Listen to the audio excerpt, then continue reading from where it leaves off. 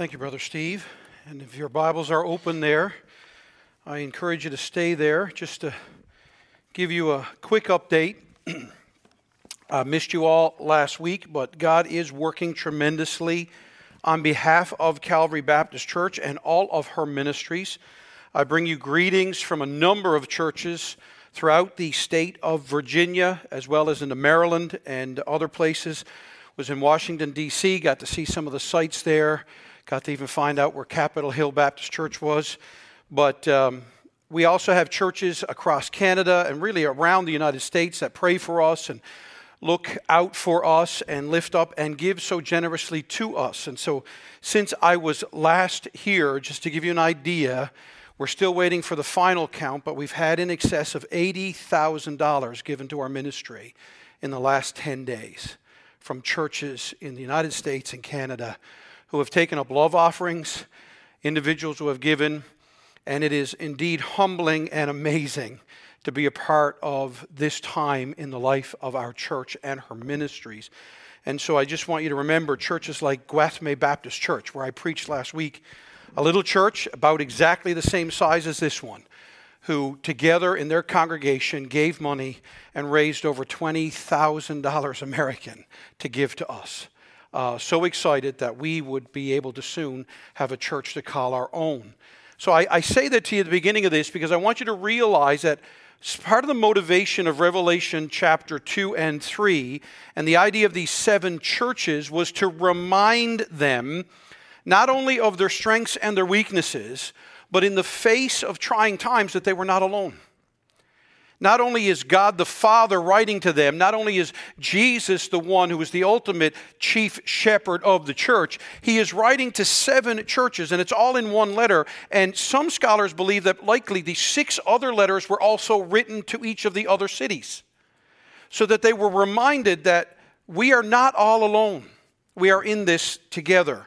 And it would have reminded them as well of the ups and downs, the strengths and weaknesses, because wherever you've got a group of people together, you've got sinners. I do premarital counseling. It's one of the happiest things I get to do as a pastor. There are many of the couples here that I've had the joy of doing it. And one of my favorite books to actually give young couples is titled, When Sinners Say, I Do. Because it is definitely that. It's not 2 perfect people coming together. It's 2 imperfect people coming together, often with their imperfections. And so is church. Don't you find it fascinating that church is referred to so often in terms of either the body or family? And all of the things that go on. You know, since I turned 50 this year, I really do feel like the warranty has expired. And the body fights. And it seems like no matter how much sleep I get or how good I eat, stuff still aches, stuff still pains, and it causes me to have to give it far more attention. And the older we get and the bigger our families get, I was talking with my own mom and dad this morning, and my mom is now up there, and she's asking me some of the same questions over and over again, and she's, and you just realize just the beauty, the love, the challenges, the mess that is family. And that's no different for a church. And I say that because as we come to the church of Sardis, I want you to remember this is the church where Jesus wants them to know only the gospel keeps your faith genuine or real. Only the gospel. In fact, you could say that Sardis, the condemnation to the church at Sardis, if you picked up on what Steve was reading, was they were perpetrators of a great fraud. You saw those 2 words in there, wake up, wake up. They thought they were alive, but they were dead. Now, thus far in this series, we have visited 4 other churches as we've come to this one. We visited the church at Ephesus, which was considered that main church. They were the church of loveless orthodoxy. They stood for everything except they didn't love anybody. They worshiped the stand more than their Savior. Then we traveled to Smyrna, one of only 2 churches that has given no condemnation, only compliment. And they were the church holding on to Christ as they faced such dire persecution. Then we have these three churches sandwiched in the middle. Pergamos, the church on the verge of compromise. The last time I preached a couple of weeks ago, the church of Thyatira, where they were in the throes of compromise. And now we come another 30 or 40 miles southeast of Thyatira to the city of Sardis, which I would say is a church now dead in their compromise. The most glorious of cities of Asia is considered Sardis, but much of its splendor lay in the past. The city was really a tale of two cities. A large section lay in the Hermus Basin, but the Acropolis was partly on top of, are you get ready for this? A 1,500-foot precipice, and on three sides it was unapproachable, and that was the source of one of their greatest prides, and yet was their Achilles heel.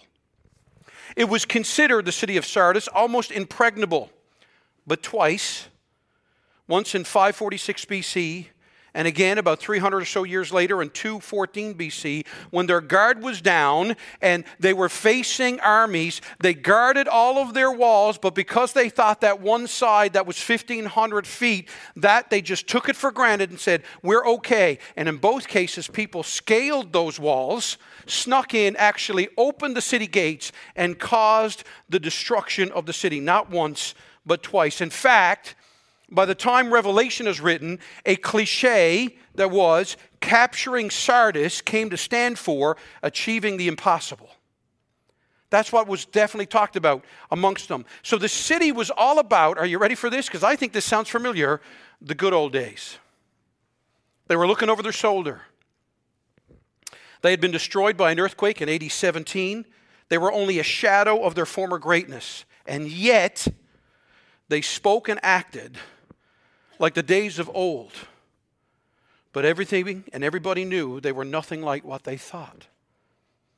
The historian Ramsay would describe the city as a relic of the period of barbaric warfare which lived rather on its ancient prestige than on its suitability to present conditions.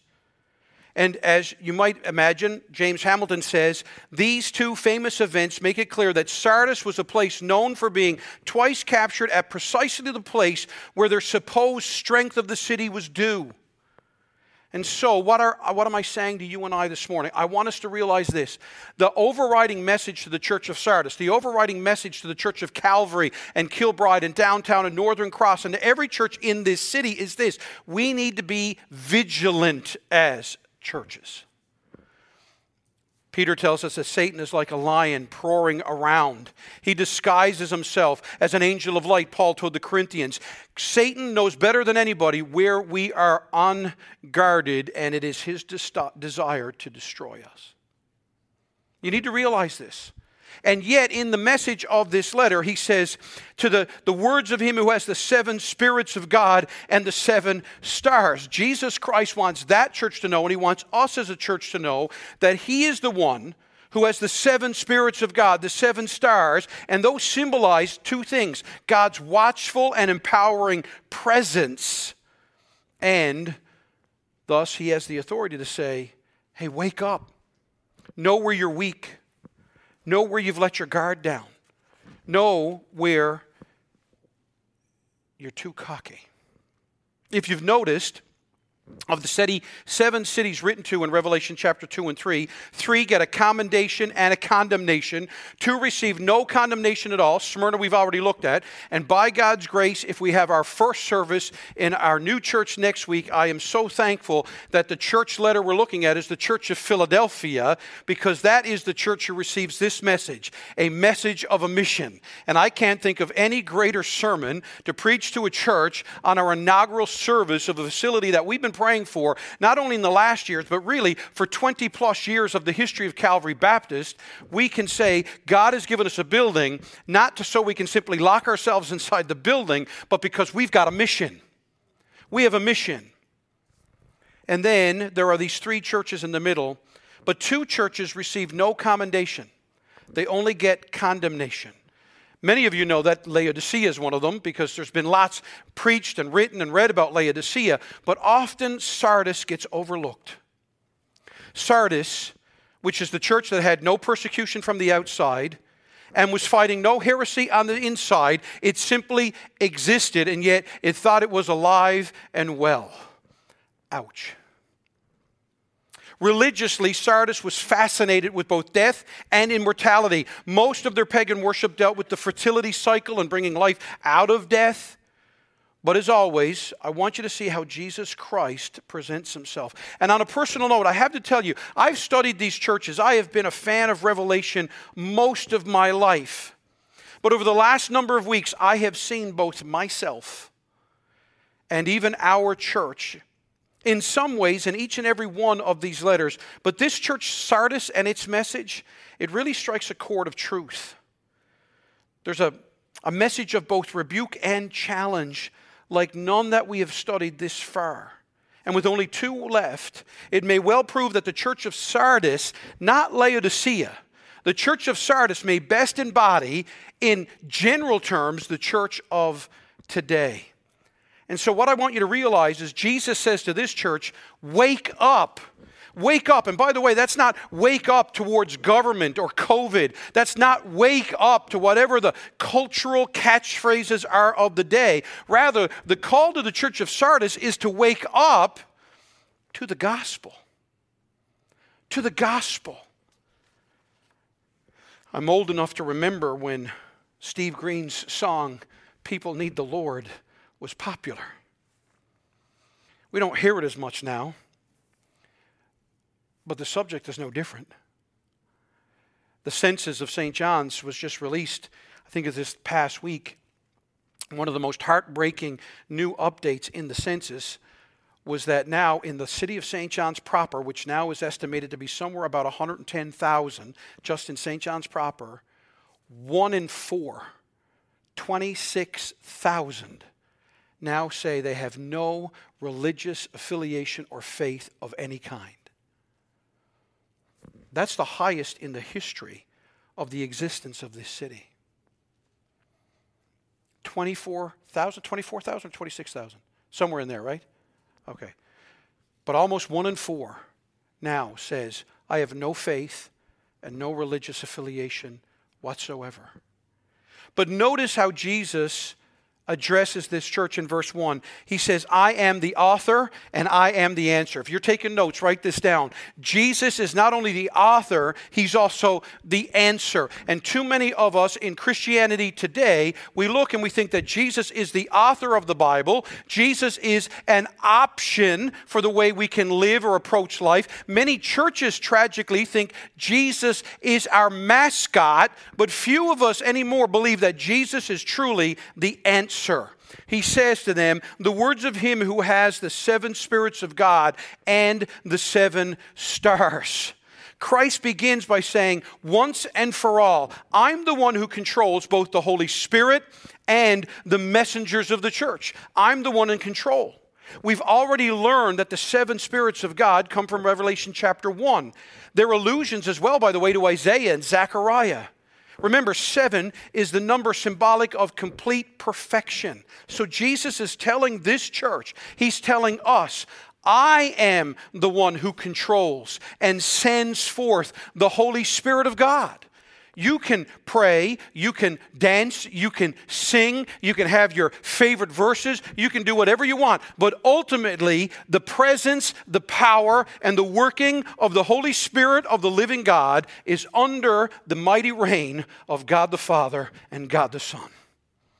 And the role of the Holy Spirit is not to be manipulated, not to be called upon like we're calling a genie out of a bottle.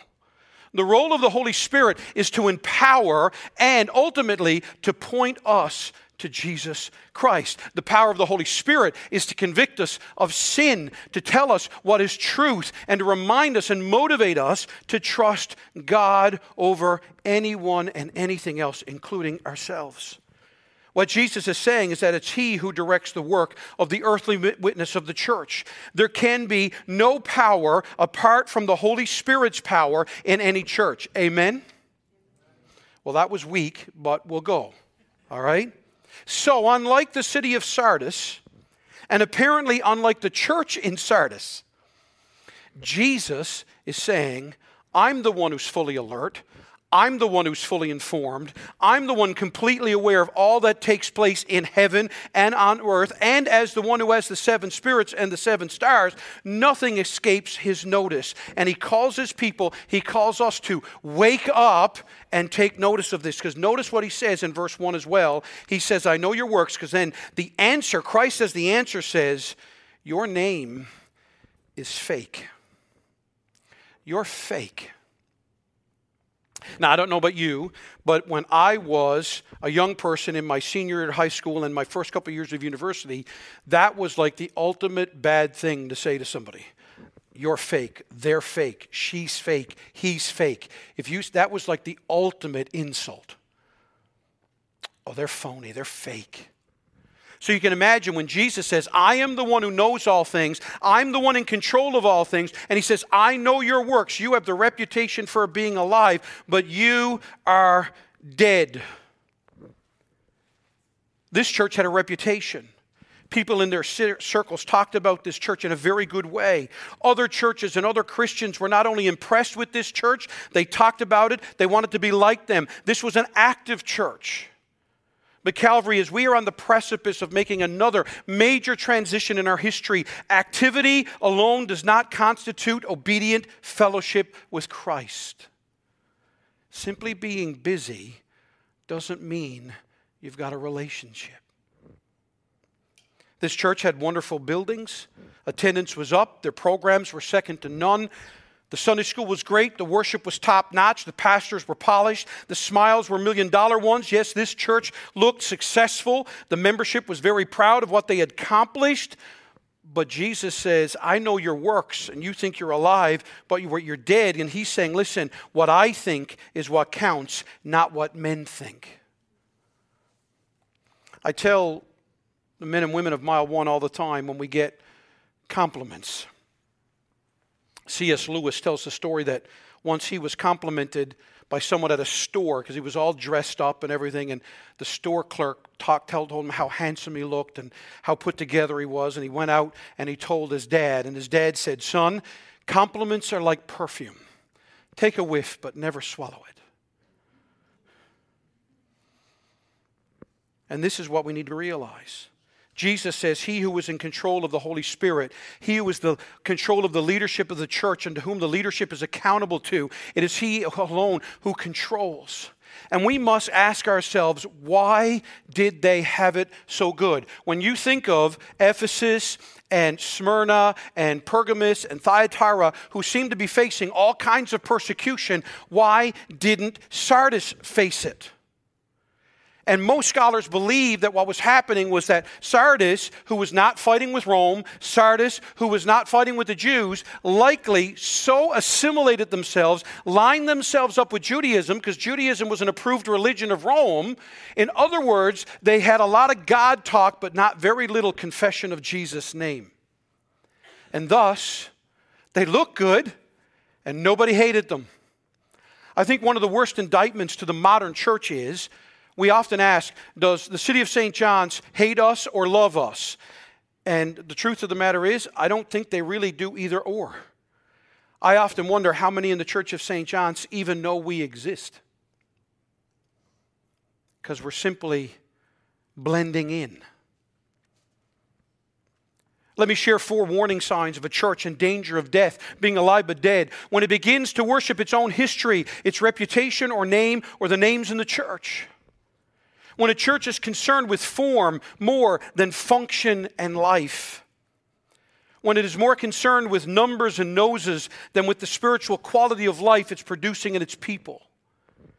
When it's more involved with management than with ministry, or with the physical over the spiritual. And I say this to you as we are about to be gifted one of the most incredible gifts in the history of our church. As we move over and be able to say, this church is our own, and it should be the final resting place, Lord willing, of Calvary Baptist Church for at least decades. But if you think that's the end, I say no, it's just the beginning. This building that God has gifted us with should not be, oh, we've arrived. No, it should be, thank you, Lord. Now, fill it with souls and use us to do it. The church had named itself alive.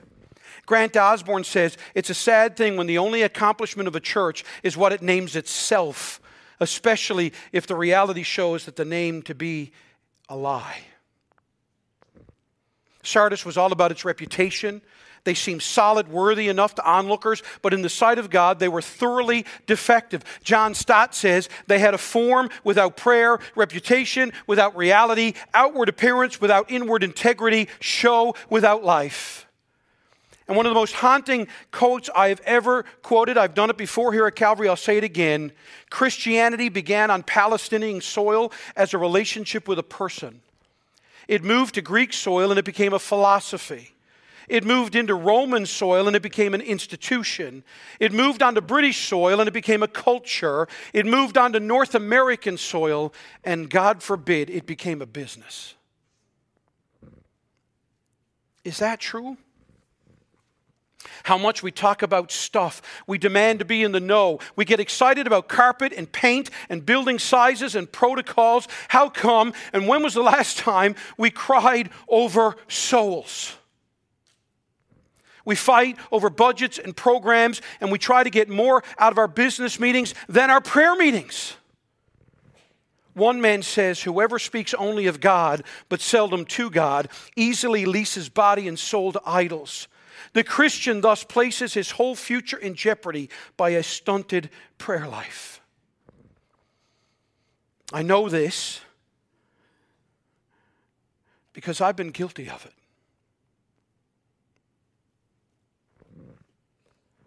One of the hardest lessons I have ever learned, and I'm still learning, is that all the Christian activity in the world, if it's not an expression of love for God and for others, is a hollow mockery. And it's simply us being fake. And the call is to wake up. The call is to wake up. Daniel Dickard this week said, a church built on individualism looks externally appealing and initially hides its foundational flaws. But over time, it will crumble under the weight of selfish preferences, pragmatic customs, consumeristic expectations, and long-held traditions at odds with biblical truth. And so, Calvary, what is Christ's remedy for spiritual life? How do you bring death to life? Look at verses 2 and 3. Wake up, strengthen what remains and is about to die. For I have found your works complete, not found your works complete in the sight of God. Then he says, remember what you have received and heard, keep it and repent.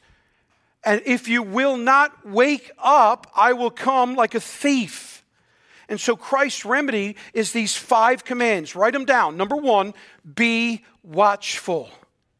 Be watchful. Right now in your life, take a moment in your life, in your marriage, in your family, in your business, in your workplace, in your classroom, and ever it is in your life, in this church, right now ask yourself, where is your guard down?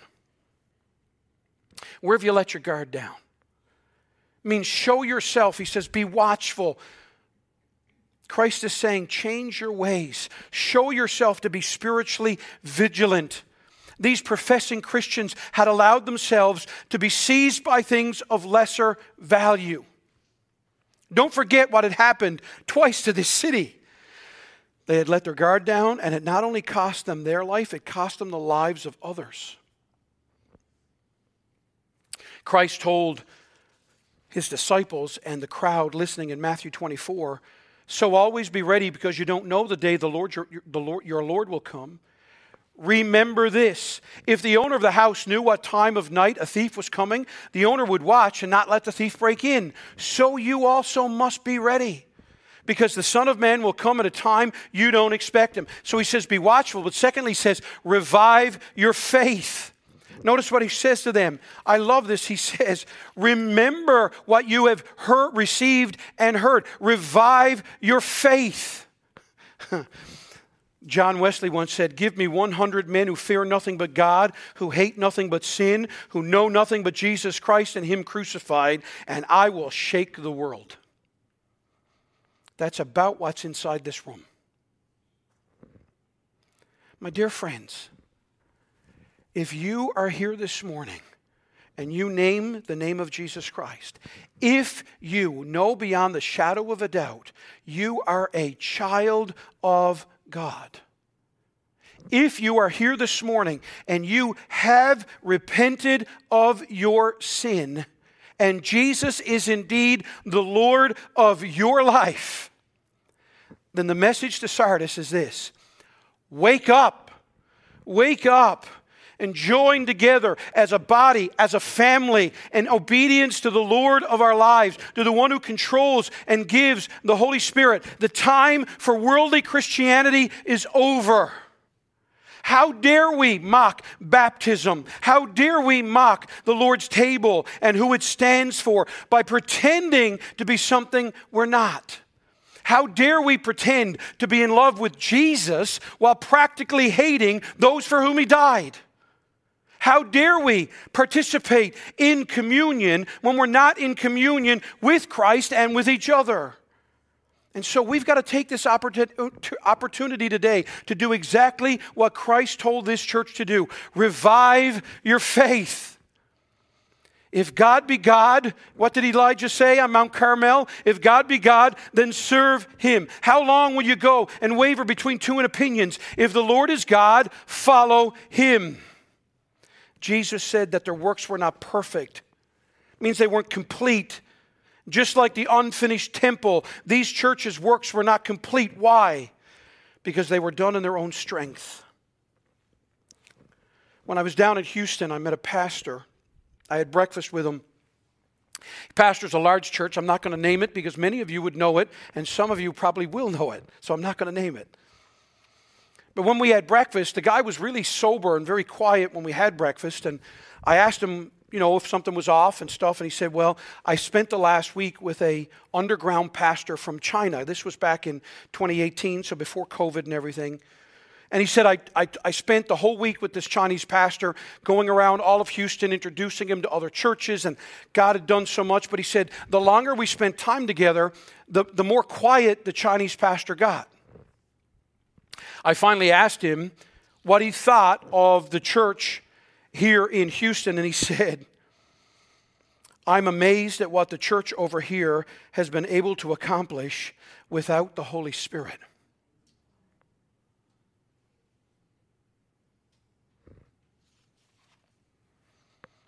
So he says, be watchful, revive your faith, and he says, remember and return.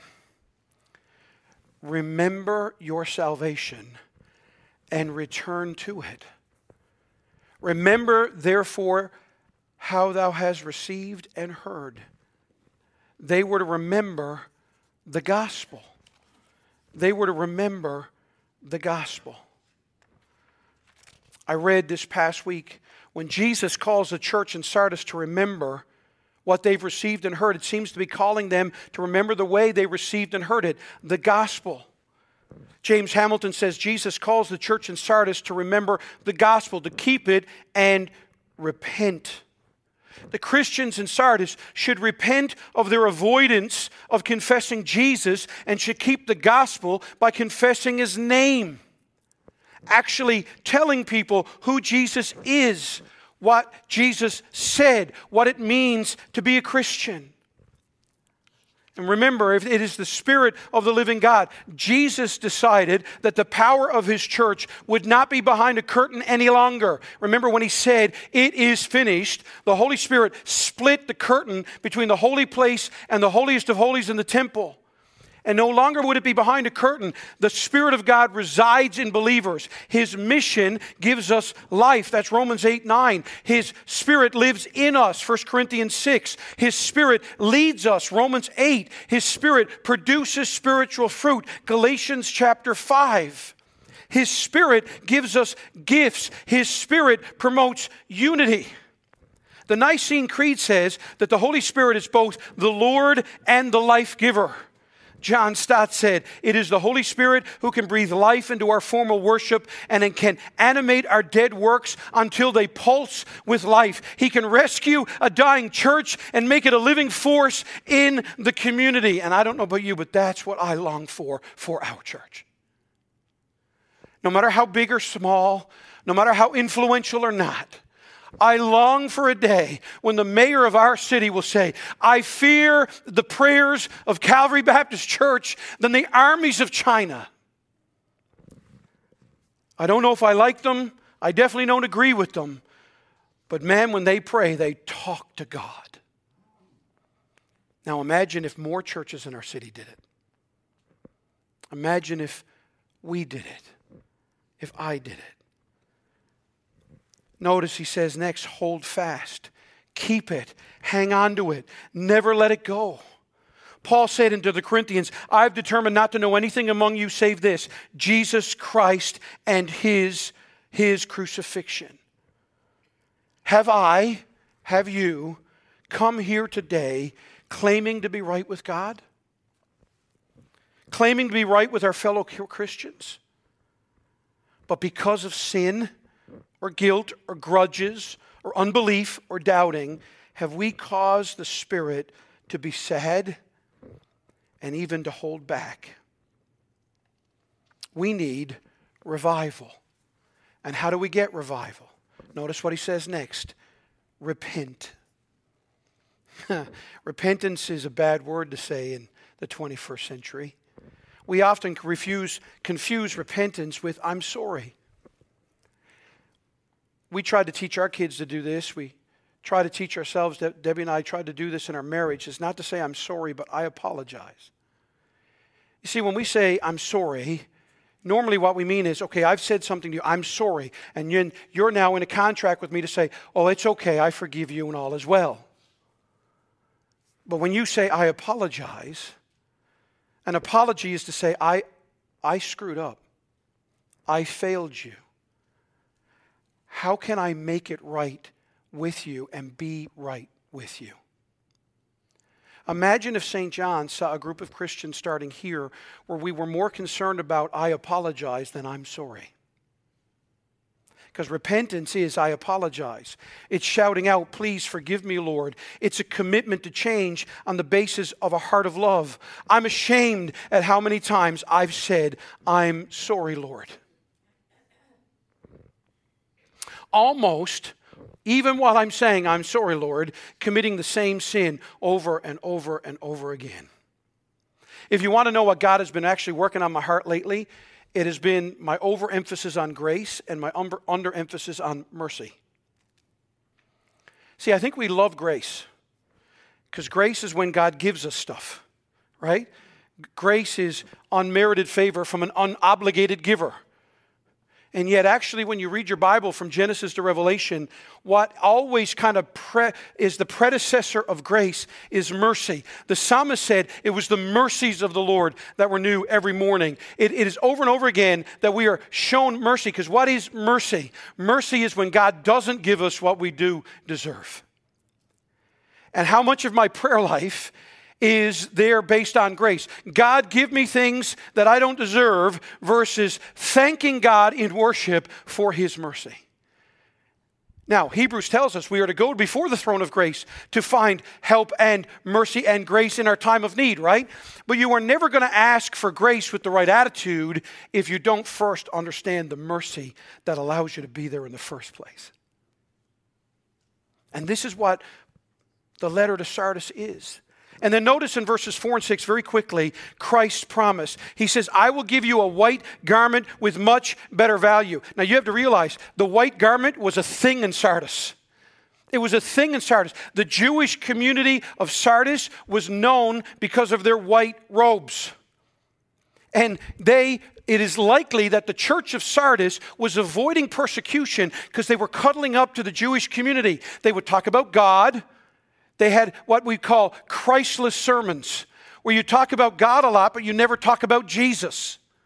And so they were living this life of godness, but not confessing Christ. And it's likely because many people believe that they also wanted to wear these white garments. And Jesus says, hey, I will give you a white garment that's above every other white garment.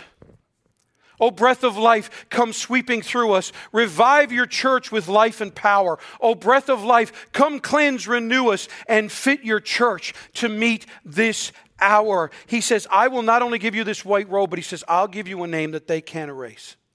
Now again, you got to realize what was happening. If you actually study the church of Sardis in the first century, in the Jewish books there, they found one of the largest Jewish communities of these Asian churches was here in Sardis. And they actually have found documents where they write and say, they talk about one of the penalties of someone who violated their Judaism was to erase their name from the rolls.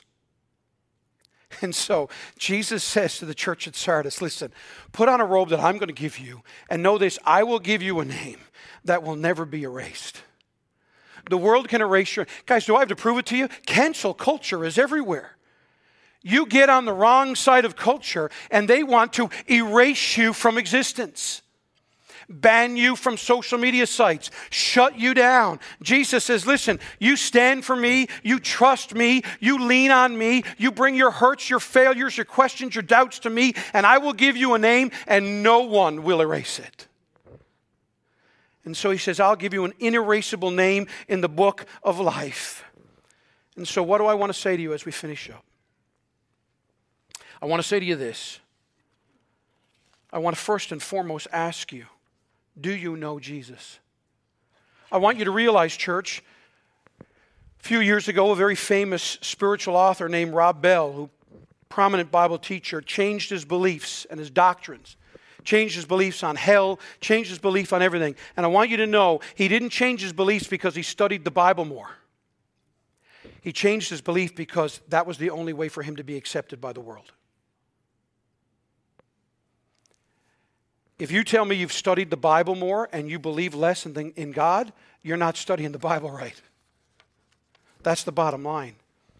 So, the early church had few resources. They had no political power, but they turned the world upside down because Jesus was their resource. The Holy Spirit was their power. We often talk about growing the church as if it's up to us, but God grows His church, not us.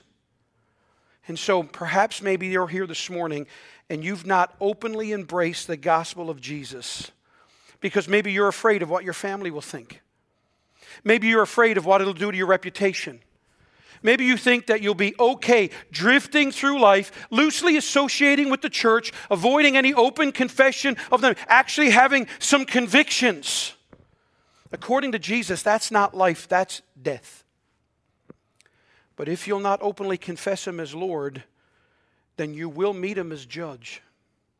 And I cannot do justice to this passage if I didn't ask every man and woman here, do you know Jesus more than just in a hobby or religion? Do you know Him? Christians, do we have the appearance of life while in reality we're dead? What is it about your experience that would prompt Jesus to say to you, wake up? At what place on the wall of your life are there no guards inviting the enemy's attack? Are there things in your life or mine that have the appearance of godliness which Jesus knows only result from a compromise somewhere else? Are we ready to be a real church? To be real Christians? To have real marriages? Be real families? Be a real group of people, diverse in age and outlook, spiritual maturity, economic attainment, phase of life, even opinions. But for the sake of Christ and His gospel, we will lay it all before Him and say, "Oh God, you are my God, and I will ever live for you." That's the question. Wake up, church. Wake up to the one who will give you a robe that no one can take away, to the one who will give you a name that no one can erase, who will now, as we'll see next week, by His grace, give us a mission that even the gates of hell can't stop. Let's pray. Father God, dear Savior, I pray that the men and women of this church, my own family included biologically as well as spiritually, to the men and women who have watched online, that if there is anyone here that doesn't know you as Savior and Lord, that they would not rest or stop or be at peace till they know you. Lord, I pray for us as Christians that we will be brave enough, courageous enough to ask ourselves, am I alive? What areas of my life are dead? In what areas of my life am I clinging to my self-rule? What I want, when I want it, how I want it. Lord, thinking that you're just going to wink at all these things. Lord, I am overwhelmed by your grace, but help me to worship under the glorious, glorious majesty of your mercy.